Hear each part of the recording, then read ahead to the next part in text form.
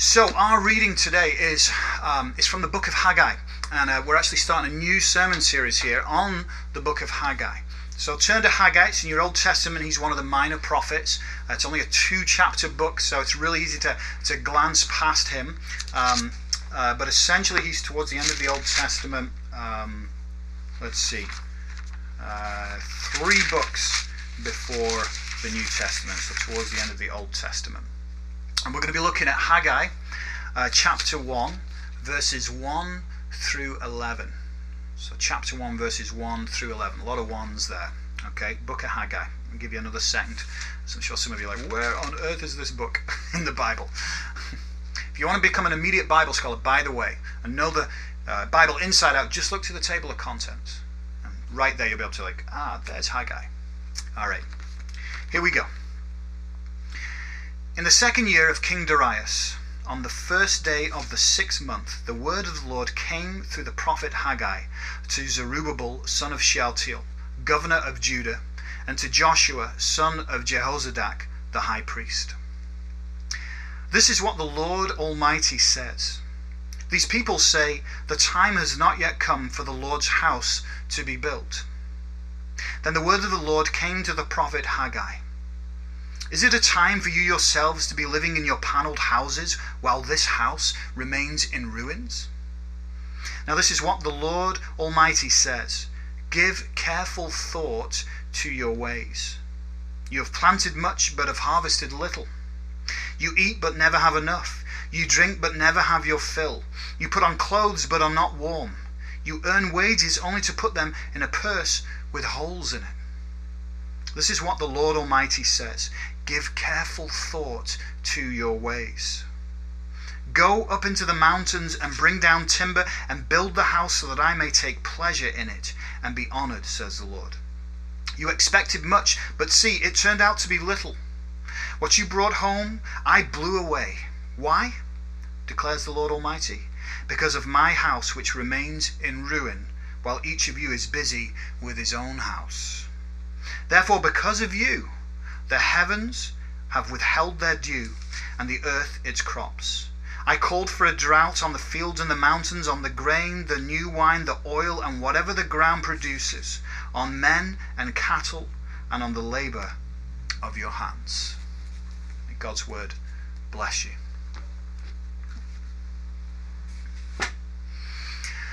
If you got a chance to read my pastoral letter this week, which we send out every week in the news e-letter, I mentioned that we are entering our 15th week of doing church online. That's right, 15 weeks. And in some ways, 15 weeks doesn't sound like a long time, but actually it also feels like a lifetime. I don't know about you, but it really feels like a long time. But it's basically just over 3 months, about 3.5 months. And there's no question that this pandemic has drastically changed the way that we do church and how we think about church. It's presented all kinds of challenges for pastors and to church leaders about how do we do church right now? How do we do it right now? This is uncharted territory. We've never been here before, and they don't teach you this in seminary, how to do church during a pandemic. But it's presented many, many challenges. But having said that, we are also, I believe, in a time of amazing opportunity. Just a unique period in the history of the church, in the history of the world, to have an amazing opportunity to rebuild, to reimagine, to re-envision what the church might look like post-pandemic. In many ways, the church has kind of really had a seismic shift. And we've had to understand, haven't we, so realistically that the church is not the building. Because we can't gather in the building does not mean the church is not meeting and gathering. And many can look at this pandemic, this, I like to call it plague, because that's what it is, as kind of an evil thing, and has disrupted society. But we've got to remember that God loves to turn what was meant for evil into good. Listen to Genesis chapter 50 verse 20. It says, you intended to harm me, but God intended it for good, to accomplish what is now being done, the saving of lives. And so I really believe in the middle of all this, that we're going to see the saving of lives. We're going to see souls saved because more people are going to turn to God, are turning to God, because of what's going on in the world. It's a reality check about what's really important. And so I believe this year, 2020, as it keeps going, is going to be a year of rebuilding the church, reimagining the church. What does it look like to rebuild God's house? And that's why we're here in the book of Haggai. The Lord, I believe he took me to Haggai. He said, this is what our church needs to hear right now. The title of the sermon series is Rebuild My House, because this is essentially what Haggai is about. It's about the rebuilding of the temple of the Lord after the Jews came out of exile. So, we're going to be in Haggai for quite a few weeks. It's a short book, only 2 chapters, but it's a powerful little book. And to get us rolling here, I'm going to have to give you some historical context. So if you're a history buff, you're going to love this part. You'll either love it or you may hate it, but it's really necessary to us understanding the setting and the reason for this book. Okay, so here we go. A little background and context. In 586 BC, Jerusalem was conquered and defeated by the Babylonians. The Babylonian was the dominant empire right then. And the Jewish people were exiled and taken into captivity by the Babylonians. This was under King Nebuchadnezzar. And the Jewish temple, the one that had been built by Solomon, was destroyed. Now, the Babylonians, they typically took conquered people that they'd conquered, they took them into captivity and relocated them. That was their tactics. And they relocated them from their homeland to prevent further uprisings. And so, God allowed the Jews and the temple to be destroyed here, for them to be taken into exile, because basically he'd run out of patience with them. Time and time again, he had been telling them, do not do this, do not follow the ways of the pagans, do not worship these false gods. If you continue to do this, ruin will come upon you. And he gave them chance after chance until finally the punishment came upon them and they were taken into exile because of their constant disobedience. Now, skip to 539 BC. So we've gone from 586 to 539 BC. And the Babylonian Empire is defeated by Cyrus the Great, who's the king of Persia. Alright, so Persia is the next mighty kingdom empire to emerge after the Babylonians. And under Cyrus the Great and the Persians, they had a different approach to the nations and kingdoms that they had conquered. Instead of exiling them and pulling them out of their land, they were much more tolerant and accepting of all the different cultures. And so what they did is they allowed the people who'd been conquered to stay in their homelands and to still be able to have all their cultural values and worship their gods. And what the Persians did is they turned these conquered lands into provinces of the Persian Empire and would set up a governor to govern the Persian under Persian oversight. So in 539, Cyrus the Great has defeated the Babylonians, and he issues a decree that allowed all the nations and kingdoms that had been taken into exile and captivity under the Babylonians. And he issues a decree that allows them to return to their homelands and to rebuild and reoccupy their homelands and build and get back to normal. And of course this affects the Jews. They're allowed to come out of exile from Babylon and come back to Jerusalem. Now, let's stop there for a moment, because I want to point out a couple of really, really cool things. Number one, in 1879, there was an archaeologist on an excavation in what was ancient Babylon, now present-day Iraq. They found what is now known as the Cyrus Cylinder. And this was the decree that Cyrus the Great made, allowing the nations to return to their lands. And it was dated to around 6th century, which is the time we're talking about here. And it's currently housed in the British Museum. Now, why am I telling you this? I'm telling you this because it's a reminder that the Bible is real history. These are real historical events that we are reading and learning about. They're not just made-up stories. When people say, oh, the Bible's just a bunch of fairy tales, but that is complete ignorance. That is a sign of somebody who's never studied the Bible, understands very little about what Scripture is about. It is a history book, and a reliable history book, amongst other things. So that's the first point I wanted to make. Secondly, this decree that Cyrus declared and that archaeologists have now found was actually prophesied and predicted about over 150 years ago in the Bible by the prophet Isaiah. So 150 years before anybody knew anything about Cyrus or that he would ever exist, the prophet Isaiah told about this event. Listen to what Isaiah chapter 45 verse 13 says. Isaiah writing here, prophesying through the Lord. He says, I will raise up Cyrus in my righteousness. I will make all his ways straight. He will rebuild my city and set my exiles free, but not for a price or reward, says the Lord Almighty. So Isaiah, through the power of the Lord, he foresaw this. Okay? And by the way, Cyrus, that would have been a name that was unknown pretty much to most Jews. It's not a Jewish name. Okay? So where is he coming up with this name Cyrus 150 years ago? It's the Lord. And this is the second point. Not only is the Bible a reliable source of history, but it's also a divinely inspired book that accurately, through the power of God, predicts future events. It's historically accurate and it's divinely inspired. So important when you pick the Bible up. Okay, so Cyrus gives his blessing for the Jews to go back to Jerusalem and rebuild the temple. And they make a good start. They lay the foundations of the temple about 3 years after this decree. So by 536, they've got the foundations of the temple done. But then things come to a halt. They get so far and then they just stop. And so this now is where we find ourselves as we get into the book of Haggai. So in verse 1 it says, in the second year of King Darius, on the first day of the 6th month, the word of the Lord came through the prophet Haggai to Zerubbabel, son of Shealtiel, governor of Judah, and to Joshua, son of Jozadak, the high priest.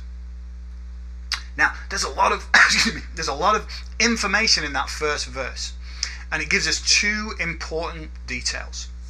First one is, it gives us the time and date of this prophecy. Again, this is real history. It talks about the second year of King Darius. We know when his reign was because he's a real historical character. And so, we can date this book very precisely to 520 BC. And it was late August. In fact, some scholars are like August 29th. But we know it was 520 BC, late August in our calendar. So that's the first thing. The second thing that first sentence gives us is it gives us the key players, the main people in this book. And there's three of them. So the first one is Haggai. And the first thing I want to do here, first rule of order here is let's make sure we can pronounce his name right, because I've heard some hilarious pronunciations of his name. I've heard Haggai, probably my favorite, Haggaga. It's just simply Haggai. Think of the word Hag, think of the word I, put them together, Haggai. Haggai. What a great guy. All right? Haggai. And his name means feast. And that makes me think, well, perhaps, if his parents were naming him today, perhaps they'd have called him Buffet. Just a thought. But Haggai, he's the prophet. He's the one delivering this prophecy from the Lord. Our second major character is Zerubbabel. And he's going to be the governor of this Judean province. Now, why Zerubbabel? Well, Zerubbabel was descended from King David, the greatest king that Israel had. Okay, he's in the direct Davidic line, the line from which Jesus would come. And in fact, both Matthew and Luke's genealogies in their Gospels, they list Zerubbabel in Jesus' ancestral line. So no Zerubbabel, we wouldn't have got to Jesus. He's that important, and it gives him a legitimacy that he's coming from the Davidic line. And thirdly, we have Joshua, the high priest. And again, he's legit because his great-grandfather was Sariah, who was the last high priest when Jerusalem and the temple was destroyed in 586. So again, he's got this direct connection of the priestly line. Now, notice something. What do we have there with those three characters? We have prophet, king, and priest. Prophet, king, and priest. Who else was prophet, king, and priest? Jesus. Yeah. In one way or another, everything in the Old Testament somehow points towards Jesus. Now, let me take us to 2020 for a moment. And I think in many ways we are living in some pretty insane times, don't you think? Just all kinds of craziness going on. And one of the crazy things that has afflicted our culture right now is this giant sense of offense, about getting offended about everything and anything. You know, it's almost like, hey, when you wake up, don't forget to find something to be offended about, folks. Okay? But it really is getting to kind of ridiculous levels. But one of the phrases and sayings that's a bit of a no-no these days and offends and irritates a lot of people is this expression, you people. You ever heard that? You ever heard somebody say that? You people, blah, blah, and immediately people get, what do you mean, you people? What's that supposed to mean? Right? And people get irate because there's this sense of separation or looking down on a certain people group or something like that, right? And so it's a very sort of touchy thing to say these days. But listen to what God says in verse 2. He says, this is what the Lord Almighty says. These people say, the time has not come yet to rebuild the house. So that's exactly what the Lord's saying. He's essentially saying, you people are saying it's not time to rebuild my temple yet.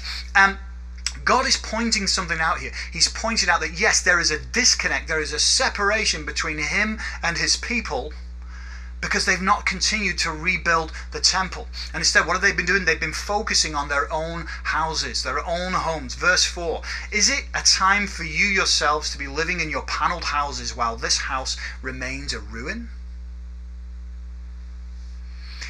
One of the kind of funny things and I guess more light-hearted things about the pandemic is the amount of home improvement projects that people have been doing. Have you noticed this? I bet you've probably been doing some yourself, right? Let's get off to Lowe's or Corners Hardware, whatever. It's time to do that project that I've been wanting to do for 10 years. Maybe it's building an addition or putting those shelving up or, cleaning the basement out, whatever it is. But people have been doing all these kind of things to their homes, these projects, because they got cabin fever and they just give me something to do. And they have this time on their hands, right? So, and it's funny because, we've put all this time into our houses and our homes and our gardens and all this. And God is saying to the Jews here, he's saying that they seem to have plenty of time to invest in it and splurge on themselves and invest and renovate their homes with this lovely wood paneling. But they seem to have forgotten him. They seem to have forgotten God. And I have to ask us the same question today. What do you spend most of your time and resources on? What do you invest most in? Is it in renovating your home or renovating your heart? Is it building up materialistic things in your life? Or is it in strengthening your spiritual life? Now, there's nothing wrong with wanting nice things for your home and making it look pretty and doing builds. Of course not. It's good, it can be encouraging. But really what we're talking about here is a question of priorities. That's why the Lord says in verse 5, he says, give careful thought to your ways. He's essentially saying, think about what you are doing with your life and what you give priorities to. And that phrase, give careful thought to your ways, it happens 4 times in the book of Haggai. That's a lot for a 2-chapter book. Okay? It's the only time we find that phrase in Scripture. Give careful thought to your ways. Think about what you're doing with your life. Are you constantly focusing on yourself rather than God? And he's trying to make the point that if you are, it will ultimately lead to dissatisfaction. You'll always be wanting more, always needing to redecorate, always needing to go bigger, to build that extension. And it's why you get bored with what you called your dream job only 2 years ago. And it's this bottomless chasm that can never be filled without God in your life. And when we neglect God and glorify materialism. What's materialism? It's where material possessions are the main focus of your life. But when we neglect God and glorify materialism, we find, as the Jews did, that God's blessings will not be with us.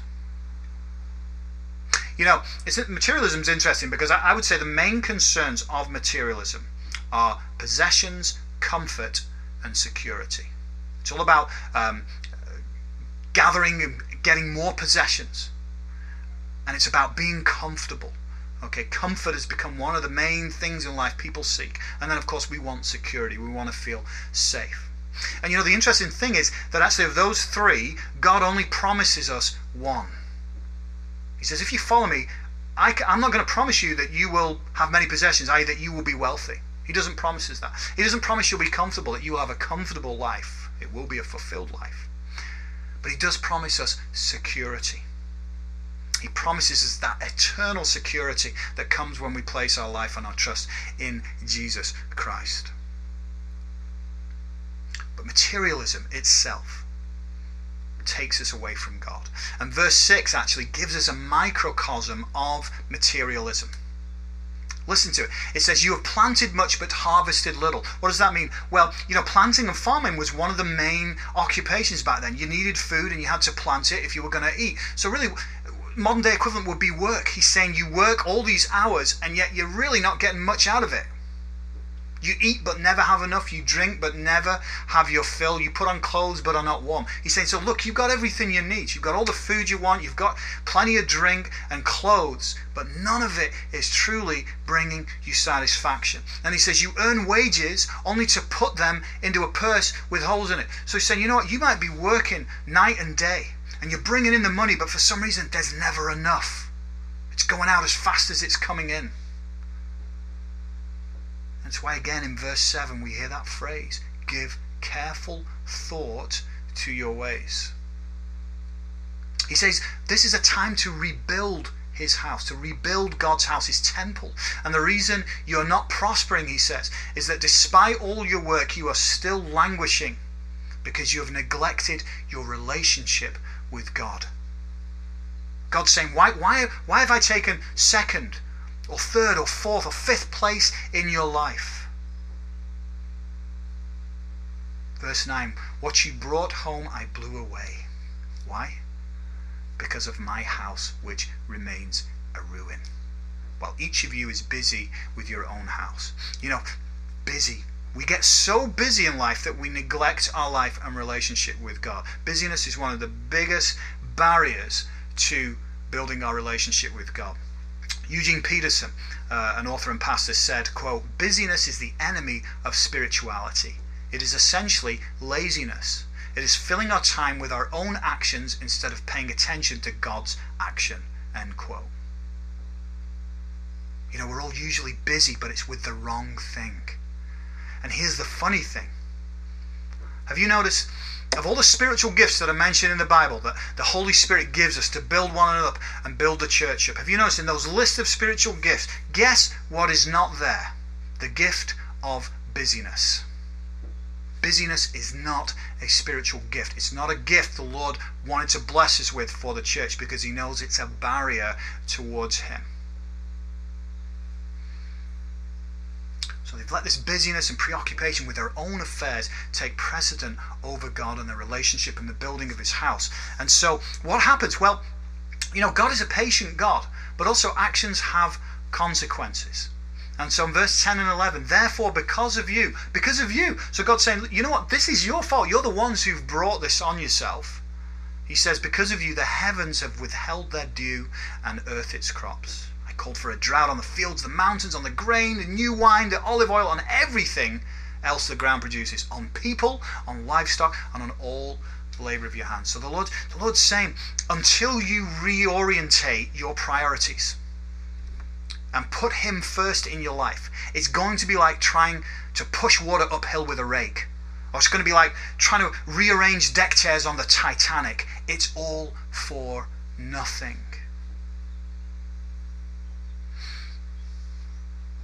Got to put the Lord first in your life. And when you do, everything else falls into place. All the pieces will fall into place. But he has to be our priority. And so as we look at these opening verses of Haggai today, I think there are at least three things that we can take away and apply to our lives. Number one, we all need to reorientate our priorities. Give careful thought to your ways. Ask, am I putting God first in my life, or is it materialism? Imagine if you put as much time and effort into whatever home renovations you were doing, and you put the same amount of effort into your prayer life, into your Bible reading, into your communion with God, can you imagine where you'd be in these 3 months so far? It'd be amazing. Number 2, focus on building your relationship with God first and foremost. Remember what Jesus said, seek first the kingdom of God and all these things will be added unto you. Now for some of you that might mean starting with the foundation and building from day one. Perhaps that's where you've got to start. For others, maybe you've drifted and you've got a foundation and maybe there's even some framing, but your relationship with God is either stagnated or it's on pause. Get back to rebuilding those foundations into a beautiful house that honors the Lord. And then thirdly, actions have consequences. So we have to remember, if you neglect God in your life, then your life will never be what it could be.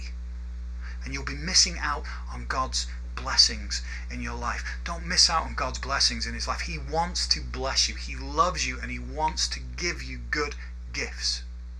So don't neglect him in your lives.